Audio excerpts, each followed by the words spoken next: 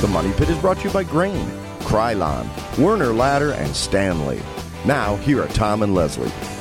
Coast to coast and floorboards to shingles, this is The Money Pit, home improvement radio show. I'm Tom Kreitler. And I'm Leslie Segretti. Did you ever wonder why we call it The Money Pit?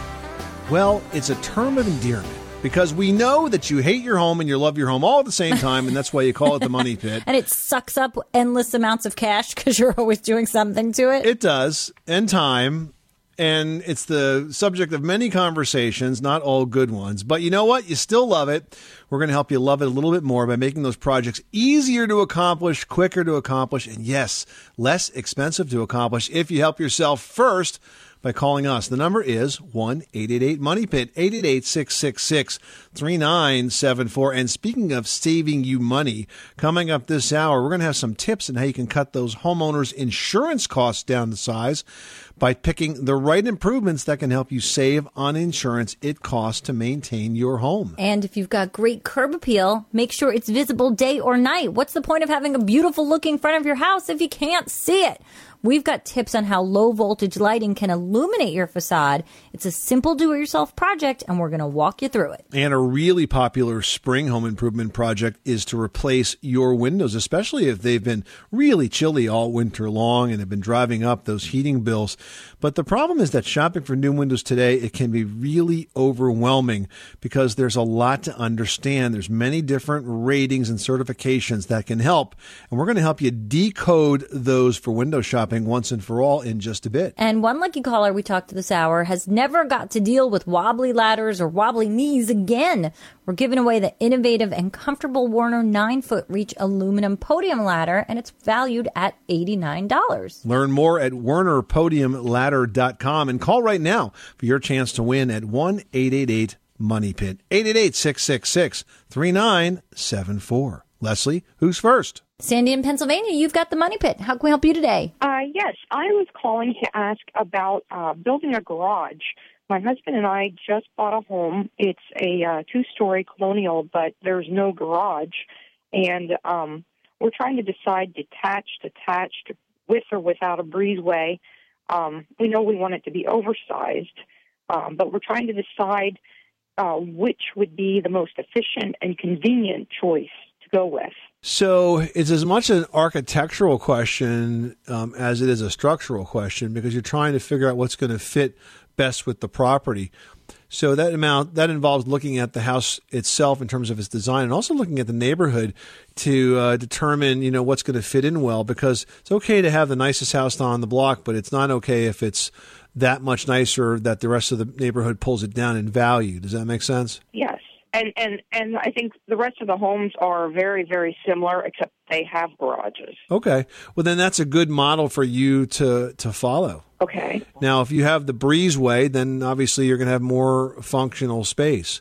So I'm not quite sure what we can do to help you with this question because it's really a design that you have to kind of agree on with your husband, and then set apart building it. When it does get built, it obviously has to be built by a pro in accordance with all of the local regulations, which are going to probably require that you have a set of architectural plans. Okay. So you might just want to start with that because architects can help you look at the options very easily with the computer programming they use today and give you a chance to look at it from several different angles, both outside and inside in terms of available storage space and in different configurations. Okay. Also, we need to replace the roof on the home.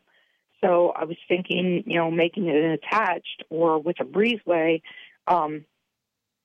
kind of makes it a little bit more efficient as we replace the roof on the home. We'd be putting the roof on the garage as well. Okay, well, it would make sense for you to do the entire roof and have that folded into the same project, and then you could, in fact, fold it into the same financing, too, if you're financing the project. So, yeah, I'm all for planning those projects to be done together because when the roofing team is on site, that will be the most cost-effective way to get it all done. Okay. And to have it match. Okay. We did our roof in the last year, and we did everything but the garage, and the garage really didn't need it. But seeing that brand new, beautiful roof on the house, I just decided that I would ignore the fact that I had a few years of life left on my garage roof, and we did that as well, which is why we always say that the three most expensive words in home improvement are might as well. Right. All right. Good luck with that project. Thanks so much for calling us at 888-MONEY-PIT.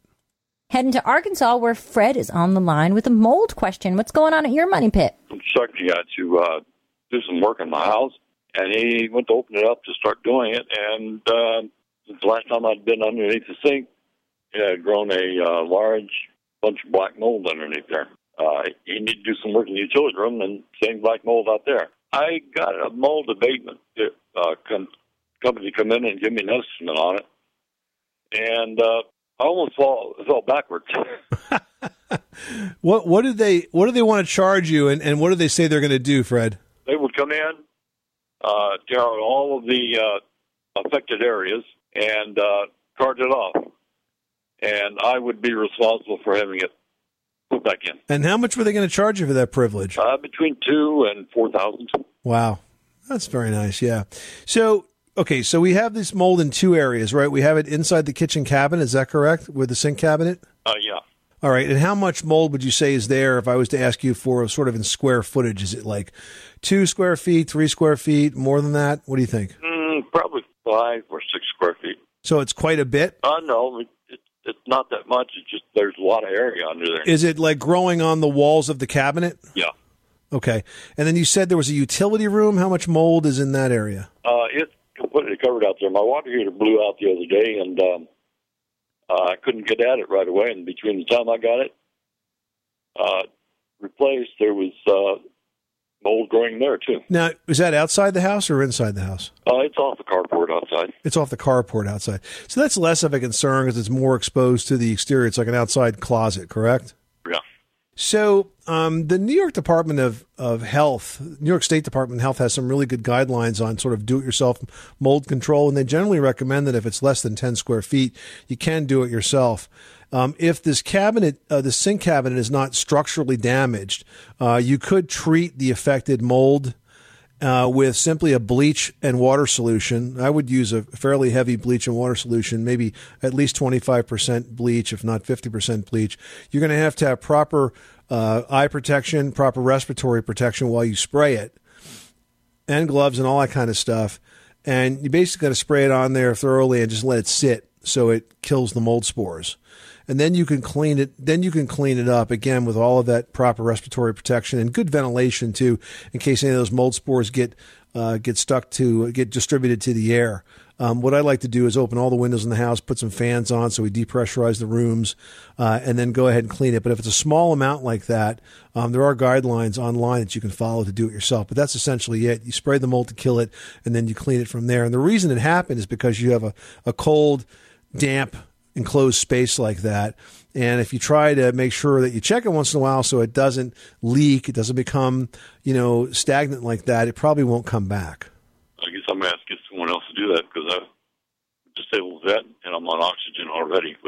Well, now, yeah. So, okay, I'm glad you mentioned that because if you have respiratory issues, then it's more important that you're very, very careful not to distribute that to the house. So I would have somebody experienced do it, but I don't necessarily feel like this contractor's approach of tear it all out is necessarily the right way because in my view, that's going to even cause more disruption than if you were just to clean it. That's what I figured, but some of these guys are in business to make a lot of money off of it. Yeah, I know, and they panic pedal too. They say mold, they try to get you all freaked out about it, and yeah, it's an issue, but it's fixable. All right, good luck with that project. Thanks so much for calling us at 888 Money Pit, and thank you so much for your service, sir. You are tuned to the Money Pit Home Improvement Radio Show on air and online at moneypit.com. Now, you can call in your home repair, your home improvement question 24 hours a day, 7 days a week, or quite frankly, in the middle of the night when all of a sudden you're like, how does this work? Or what if I did that? Or if you wake up because the roof is leaking and it's dripping on your head. Right.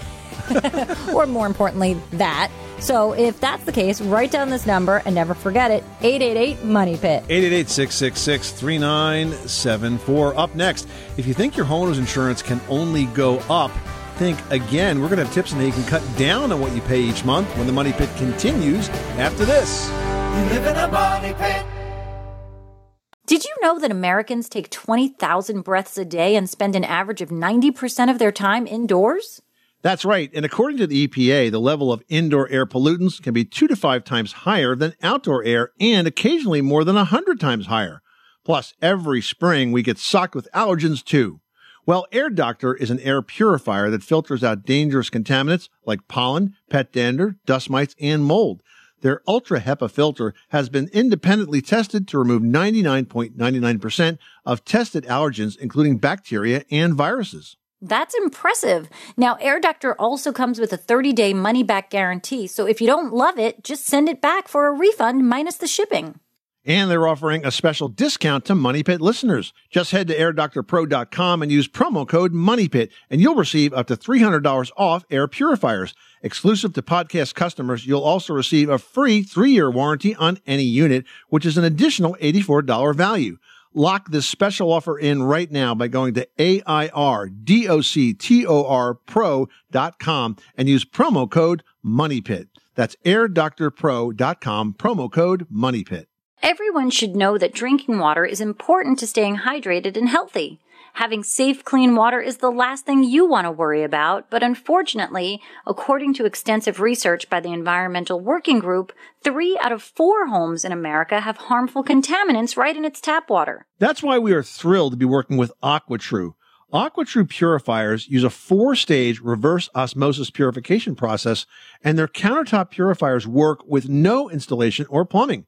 It removes 15 times more contaminants than ordinary pitcher filters and is specifically designed to combat chemicals like PFAS in your water supply. And they have water purifiers to fit every type of home, from installation-free countertop purifiers to higher capacity under-sink options. They even have a Wi-Fi connected purifier and mineral boost options. And its proprietary purification technology is independently tested by IAPMO to NSF and ANSI standards to remove over 80 of the most harmful contaminants, including chlorine, fluoride, arsenic, PFAS known as forever chemicals, nitrate, and many more. I can truly taste the difference when I compare it with my old water filter. AquaTrue saves you money also. Just one set of filters from their classic purifier makes the equivalent of 4,500 bottles of water. That's less than 3 cents a bottle. Plus, you'll save the environment from tons of plastic waste. AquaTrue comes with a 30-day money-back guarantee and even makes a great gift. And today, Money Pit listeners can receive 20% off any AquaTrue purifier. Just go to aquatrue.com. That's AQUATRU.com and enter code MONEYPIT at checkout. That's 20% off any AquaTrue water purifier when you go to aquatrue.com and use promo code MONEYPIT. MONEYPIT.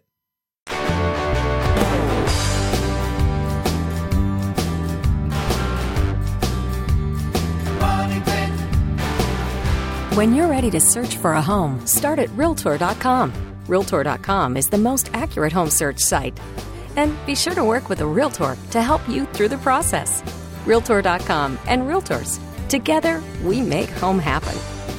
Making good homes better. Welcome back to the Money Pit Home Improvement Radio Show. I'm Tom Kreitler. And I'm Leslie Segretti. And hey, anybody who's scared of heights definitely wants to win this hour's prize. We've got the Werner 9-foot reach aluminum podium ladder. Yeah, it's got a large standing platform, and it feels like you're standing on the ground, which is so comfortable if you're kind of afraid of heights and you need to work on something that's not within arm's reach. And it's going to actually offer you the same reach height as a 5-foot step ladder. It's a prize worth $89. You can learn more at wernerpodium.com or call us right now for the answer to your home improvement question and your chance to win. The number is 1-888-MONEYPIT, 888-666-3974. Heading out west to Hawaii, where Gary has an electrical question. Aloha, Gary. How can we help you? Aloha. Thank you guys very much. I have a situation in my bathroom where I actually want to take an existing wall light and I want to remove it and then create a situation where I have a light on either side of the mirror. So I've got this one electrical feed coming out of the wall, and what I want to do is I want to kind of splice it so that I could take one wire off to the left and one wire off to the right of the mirror, and I'm trying to find out if there's easy way to do that, or if basically there's a kit that might help me do that, because I'm not a electrical I'm not an electrical genius here. So because you're not an electrical genius, I don't want you to try this yourself, okay? But I will tell you that it's a fairly easy project, that any electrician could do this for you. Since you have power going to the one fixture, it's very easy to split that off into two separate fixtures and use the same switch that the other fixture was on. So it's a really simple project, but I don't want you doing it yourself, because if you want to tackle a plumbing project, you can get wet. If you want to tackle an electrical project, you could get dead. So we don't want you to try that yourself, all right? You got to use common sense. Okay. Very good. I appreciate the advice. Yeah. Thank you very much. All right. Thanks so much for calling us at 888-MONEY-PIT. Well, if you're looking to take the edge off those monthly bills, and who isn't, you might be able to squeeze in some extra savings from a surprising place. That is your monthly homeowners insurance bill. Yeah, now it's going to require some upfront spending, but if you invest in the right place, then you're looking at savings for years to come. Now, insurance companies end up paying a lot for water damage, so they'll reward you with lower rates for making sure it doesn't happen in the first place. So a simple thing to do is just to replace any rubber hoses on your clothes washing machine with a no-burst braided stainless steel hose. This way you can save up to 10% on your insurance bill for doing just that one improvement. Now, if you live in an area that's prone to higher winds, a tougher garage door can slash your monthly premiums. Install a hurricane-resistant door or buy a retrofit solution that's going to strengthen your existing one. And finally, here's something to get a jump on. Do you have any backyard trampolines that you've bought for your kids, or maybe one was there when you bought the house? Owning one can sometimes mean paying what they call a nuisance charge of up to about $100 per policy. That kind of backyard toy is dangerous, so don't use it. So with a few simple changes in your home improvement projects, you can actually save lots of money on your homeowner's insurance costs. We've got a full list online at moneypit.com. Okay, let's welcome Donna from North Carolina with some squeaking floors. What's going on? We have a 13-year-old home in Raleigh, North Carolina, which was purchased as new construction. We have squeaky floors, wood floors, primarily in the kitchen in front of the sink. Originally, there were shims placed between the joists to even the floor after we moved in. But after a first frost, there were raised areas of flooring, particularly in the kitchen, and some of the shims were removed to even the floors once again. Currently, we're selling our house, and my concern is that when the purchaser employs a home inspector, that the squeaky floors would be so obvious that we would need to resolve the problem. And I wondered what you would suggest we do. I was a home inspector for 20 years.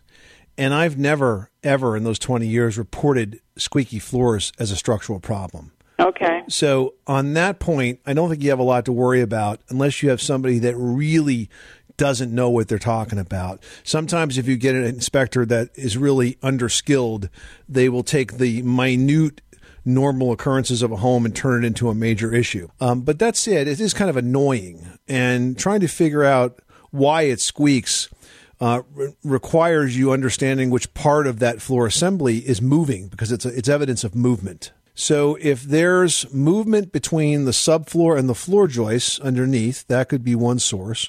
Or if there's movement between the finished hardwood floor and the subfloor and the floor joist, that's another type of movement.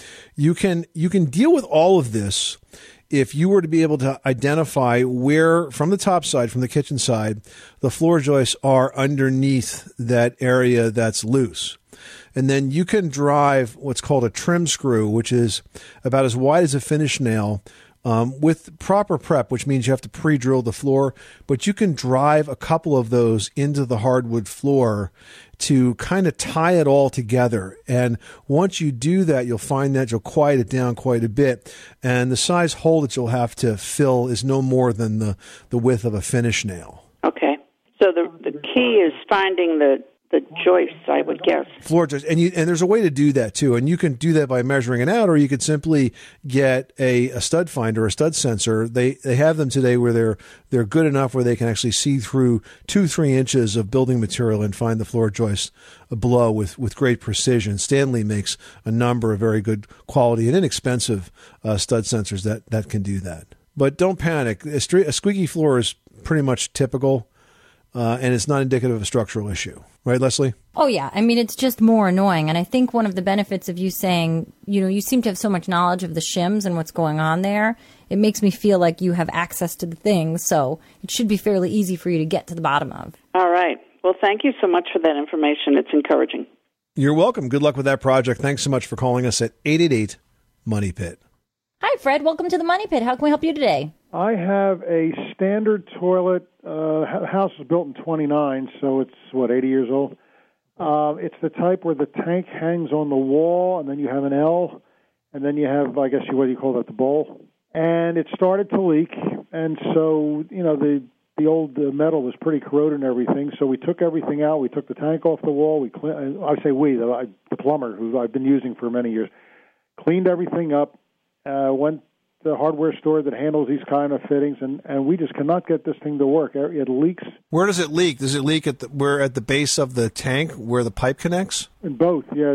Well, one time we did it, it leaked at the bottom of the tank. The other time it leaked when it went into the bowl. What kind of a washer are you using, or what kind of a gasket or seal are you using in those two places? Well, I don't know the technical names of it. The guy at they look like the same stuff we took off.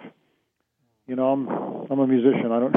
I'm not helpful in these things. Well, this shouldn't be that hard to accomplish, and it sounds like whatever they're using in that gasket space right there is not working. And look, if all else fails, you can simply use silicone here. You could apply the silicone. As you put this together, you seal all of those joints with silicone, let it dry. Try not to touch it until it dries, and then you can take a razor blade and cut off the excess nice and neat, and essentially make your own gasket. Yeah, the plumber mentioned something. He said the only thing is, if that thing fails and I'm not home, I'm going to have a house full of water. That's true.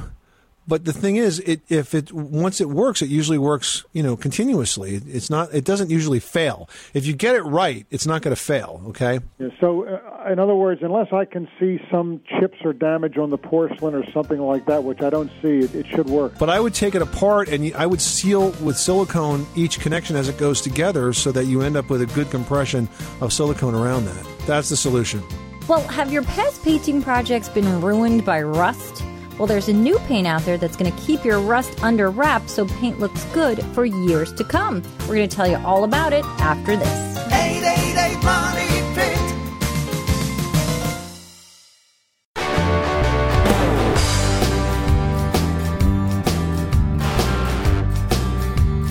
Money Pit.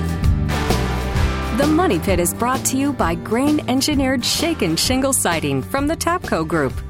Contractors can now offer homeowners the charm of natural cedar with none of the maintenance. Visit grain.com or ask your pro today. Making good homes better. This is the Money Pit Home Improvement Radio Show, on air and online at moneypit.com. I'm Tom Kreitler. And I'm Leslie Segretti. And next week we are off for a road trip to the 2015 National Hardware Show in Las Vegas. It's an industry-only event where we get the inside scoop on the hottest new products directly from the Money Pit's Top Products Pavilion on the hardware show floor. You can't be there, but we will be, and we'll bring that story to you. Yeah, and we're super lucky because we've actually gotten a few sneak peeks already. And one of the coolest products that I've seen so far is Krylon's CoverMax spray paint. It not only dries in 10 minutes or less, which is super awesome for an impatient painter like myself, that's really faster than any other general purpose aerosol out there. And it's the only general purpose paint with built-in rust protection. Krylon CoverMax paint, where color meets performance. Check it out in our top products gallery at moneypit.com. All right, let's say hi to Katie in Massachusetts, who has a whole house dehumidifier question. What's going on? I purchased a wave ventilation system.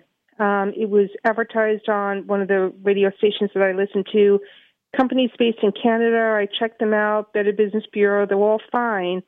But my electrician had a question for me that, he's really not sure that I should keep it because you hook it up in the basement away from the heating system. The heating system, thank you. And then you open up a vent, to the top of the house, which we have. We did that up the basement stairs into the mud room. So there's a vent there that will feed this system, but there's no return. And my electrician said, gosh, if you don't have a vent from the outside feeding in the air to circulate, he just doesn't see how the whole system will really work efficiently if there's not something feeding this flow. I think you've got a great electrician there and a guy who really understands building science, because I got to tell you, I hear the advertisements for these systems all the time, and they leave me scratching my head because what they claim to do is to dehumidify your basement. And the way they do that is they simply take the basement air and they pump it upstairs. Yeah, but then what do you do with all that moist air in the rest of the house? Well, upstairs, you don't notice it as much because it doesn't collect and sit, and the temperatures are warmer, so it gets absorbed into the air. And of course, that means that the basement is going to be less humid because that moisture is being pumped upstairs. But if you pump too much airflow upstairs, you're going to depressurize the basement. And the reason it has to be that far away from the furnace is because if you depressurize the basement, guess what's going to happen to all of the fumes that are generated by your heating system?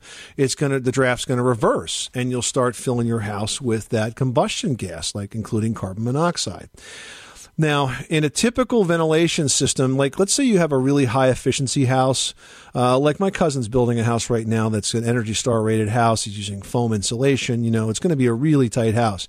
And I was explaining to him the other day that because it's so tight, you might need to bring in fresh air to this house.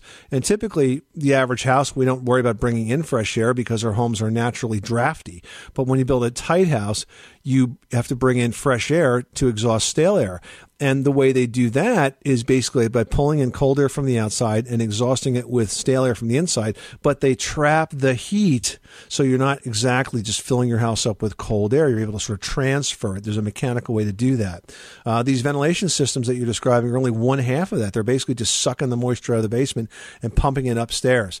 So to me, it just seems like somewhat of a pointless exercise that potentially could go horribly wrong if the basement was depressurized. Have you noticed that the basement is less humid as a result of running this thing? I actually haven't even put it in yet because we're a month away from moving in, but I purchased it. But this wave ventilation system, the system itself it's duct to the outside. So what it does is it sucks air in from the bottom, from, obviously the basement, but it draws from the top half of the house and it expels it. So, but I don't know how it's replaced. It just doesn't make any sense. And that's what our electrician said. So the air that is circulated through the system is not pumped back upstairs. It's actually expelled through the house, but what replaces it? Well, and also the other issue here is if you're going to take all the moisture, all the air from inside the house and pump it outside, then you're going to depressurize. And again, you may have to drive up the heating costs as a result or the cooling costs as a result. Listen, I honestly don't think they're necessary. Okay. I wouldn't ever put one in my house. And if you can cancel the contract, I'd recommend you do that. Really? Okay. So what do we do to keep the basement dry? All right. So let's talk about that. So there's a bunch of things that you can do. Keeping your basement as dry as possible starts at the foundation perimeter outside your house. You want to make sure that the soil slopes away from the wall. You want to have it drop about 6 inches over 4 feet, well tamped down, and then covered with stone or mulch or grass. But you always want to have that sort of slight slope away from the foundation perimeter. In addition to that, you also want to make sure that the gutters are clean and free-flowing and that the downspouts are extended 4 to 6 feet away from the house. That can help move the water away from that critical area of the foundation perimeter and stop it from building up in the soil right against the foundation walls where it will get into the house. Those two things alone will make a huge difference in how much moisture gets down there. Now, is the basement finishable? Yes, and it's beautiful. It's all rock. It's the original owner who was previous to us built this home, and it's a fortress. Okay.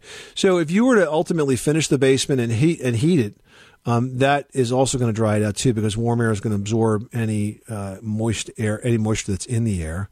The other thing that you can do is you could paint the interior walls with a damp-proofing paint that stops just the normal soil moisture from evaporating into the house itself. And if it does ever get damp, I would put a dehumidifier down there before I put one of these big ventilation systems. I just make sure that I drain it outside. And you can do that through something called a condensate pump. Sure. Okay. Thank you very much. I hope that makes sense. Thanks so much for calling us at 888-MONEY-PIT. So picking out new windows can actually feel more like a maze or perhaps a really hard riddle than a fun shopping trip. But understanding all of those window ratings and certifications can help a lot. We're going to help you sort it all out when the Money Pit continues. Live in a money pit.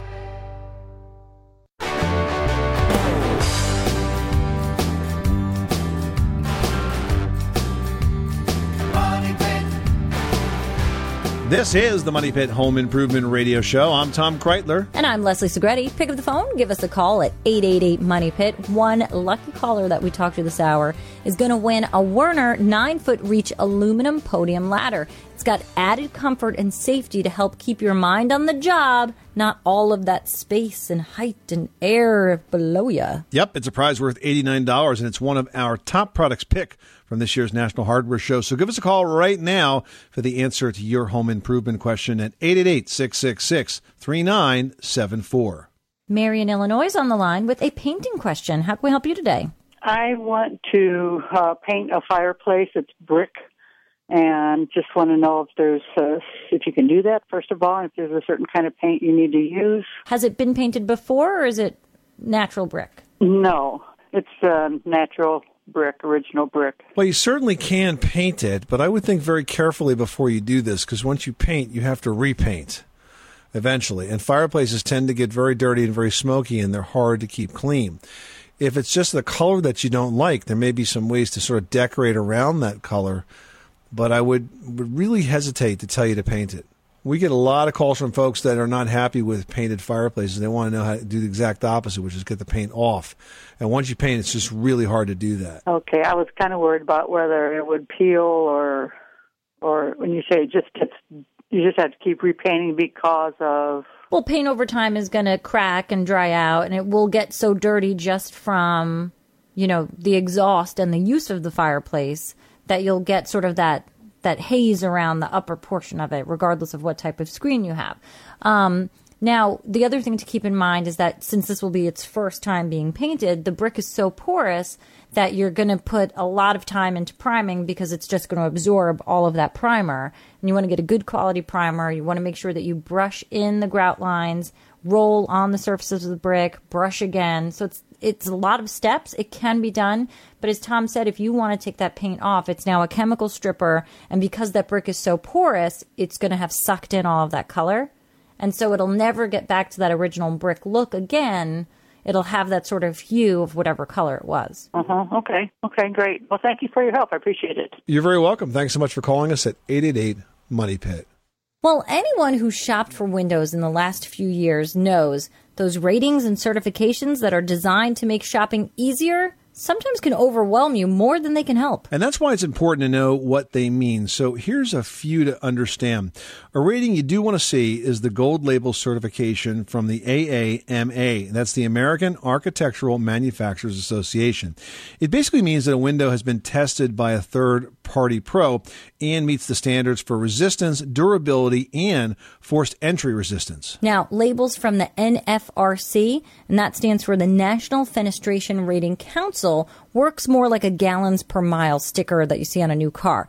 They're going to rate glass, framing, and other permanent parts. So you can head to the NFRC's website to compare ratings among different manufacturers and assess windows accordingly. And finally, here's what I think is the most important label, the Energy Star label. That basically means that a window meets the standards that are established by the U.S. Department of Energy. And as an added bonus, they could make you eligible for tax rebates once they're installed. Matt in California is on the line and needs some help with a fireplace. What can we do for you? Our hearth is ugly, and we want to replace it. We want to take it out and replace it as a fireplace insert, but we want to replace it with a wood stove. And our question is, does that, by taking the hearth out, will that affect the flume, the integrity of it when we put in a wood stove? Well, I mean, it depends structurally how it's constructed. Generally speaking, with a fireplace, the chimney rests on the fireplace. So structurally speaking, you need to make sure that that is still the case. If you're going to leave the fireplace in place and essentially just convert it to a wood stove, then what you'll probably do is break into the chimney and the flue above the fireplace, kind of with a 90-degree bend and straight in, and you'd seal the bottom of the chimney, or certainly put a clean-out door there, or maybe just leave the damper in place. It won't affect the structural integrity as long as you leave it structurally intact. You can't start just taking apart the fireplace and expect the chimney not to fall, though. Does that make sense, Matt? Yeah, all right. Okay, I'm glad I asked. I don't want to take that out and have it all fall apart on me. I mean, I would, if it's just the hearth down the bottom that sticks out, you probably take that out. But you're really going to have somebody with structural common sense take a look at that and answer this question for you, because I can't see it from here, obviously. Right, exactly. That's what I thought. Okay, no, that helps. I appreciate that. But, I mean, are you open to just changing the hearth and changing the look of the fireplace itself? Because that's not terribly difficult. Yeah, it's the fireplace itself is not very economical, even with the insert that's in there. It's not economical at all. So we want to go with a wood stove. If we put a wood stove there, that would look not very pleasing with the hearth sticking out like it is, and then having a wood stove. So we thought we could replace that, all the way up to the wall, and then kind of design it so it would look, attractive with a wood stove was in there. Well, you might be able to remove that hearth, but you're going to have a mason or a contractor look at it. If the hearth is there to essentially help make use of the fireplace safer. So if the hearth is not lending any structural contribution to the overall fireplace, you may be able to break that part out and leave the rest in place. Okay, yeah, I'll have someone look at it, because I think that's what we want to do. But you're right, I have to look at it first.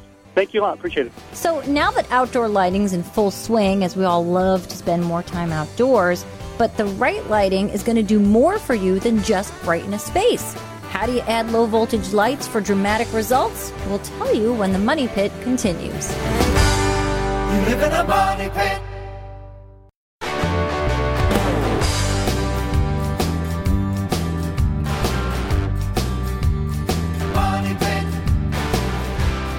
The Money Pit is brought to you by Quikrete. It's what America's made of. For project help from start to finish, download the new Quikrete mobile app. This is the Money Pit Home Improvement Radio Show, on air and online at moneypit.com. I'm Tom Kreitler. And I'm Leslie Segretti. Check us out on Facebook for some home improvement answers, home improvement advice, and other fun stuff that we just can't fit into the show. You can find it all at facebook.com/themoneypit. Like us and get your Money Pit fix when you want, where you want, and go ahead and post your question, just like Carol from Massachusetts did. And Carol writes, at least once a week, a light bulb burns out in my home. About 75% of the outlets have ground holes in them, so I would think that the electrical has been updated at some point, but this probably means nothing, but the electrical box is pristine and not a jumbled mess, so what's causing this? One thing that I would think could be causing this is a problem with the voltage in your area, so I would reach out to the electric company and request that they double-check the voltage at your electric meter to make sure that there are no transformer issues in the area. Because, see, here's how it works. If the transformer is going bad, it can actually cause the voltage to be higher than what the fixture rating is, and that could account for the rapid burnout. Now, if that comes back negative, I would hire an electrician to thoroughly examine the electrical box, the main electrical panel, because it might look perfect from the outside, but you can dig deep and find out that it's defective. I've had that happen many times in the years I spent as a home inspector, and you don't really see it until you start taking the breakers apart and looking behind them and that sort of thing. So it's a bit of a investigative process you have to go through.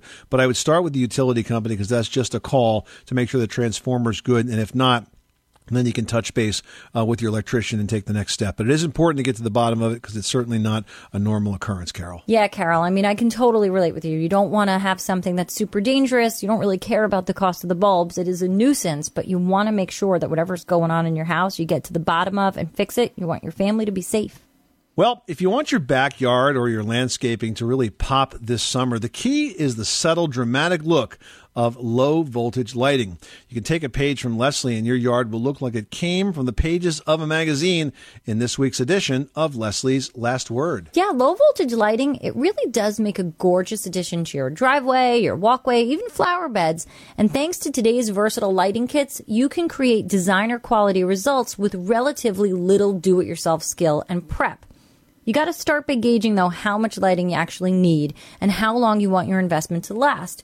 The shorter your stay in your present home, the simpler your lighting plan should be. Next, you want to look up your state's guidelines. Unlike line voltage, which has national codes and installation standards, low voltage lighting is guided by state codes. Don't let this extra step, though, deter you. Trust me, the final results are going to be worth it.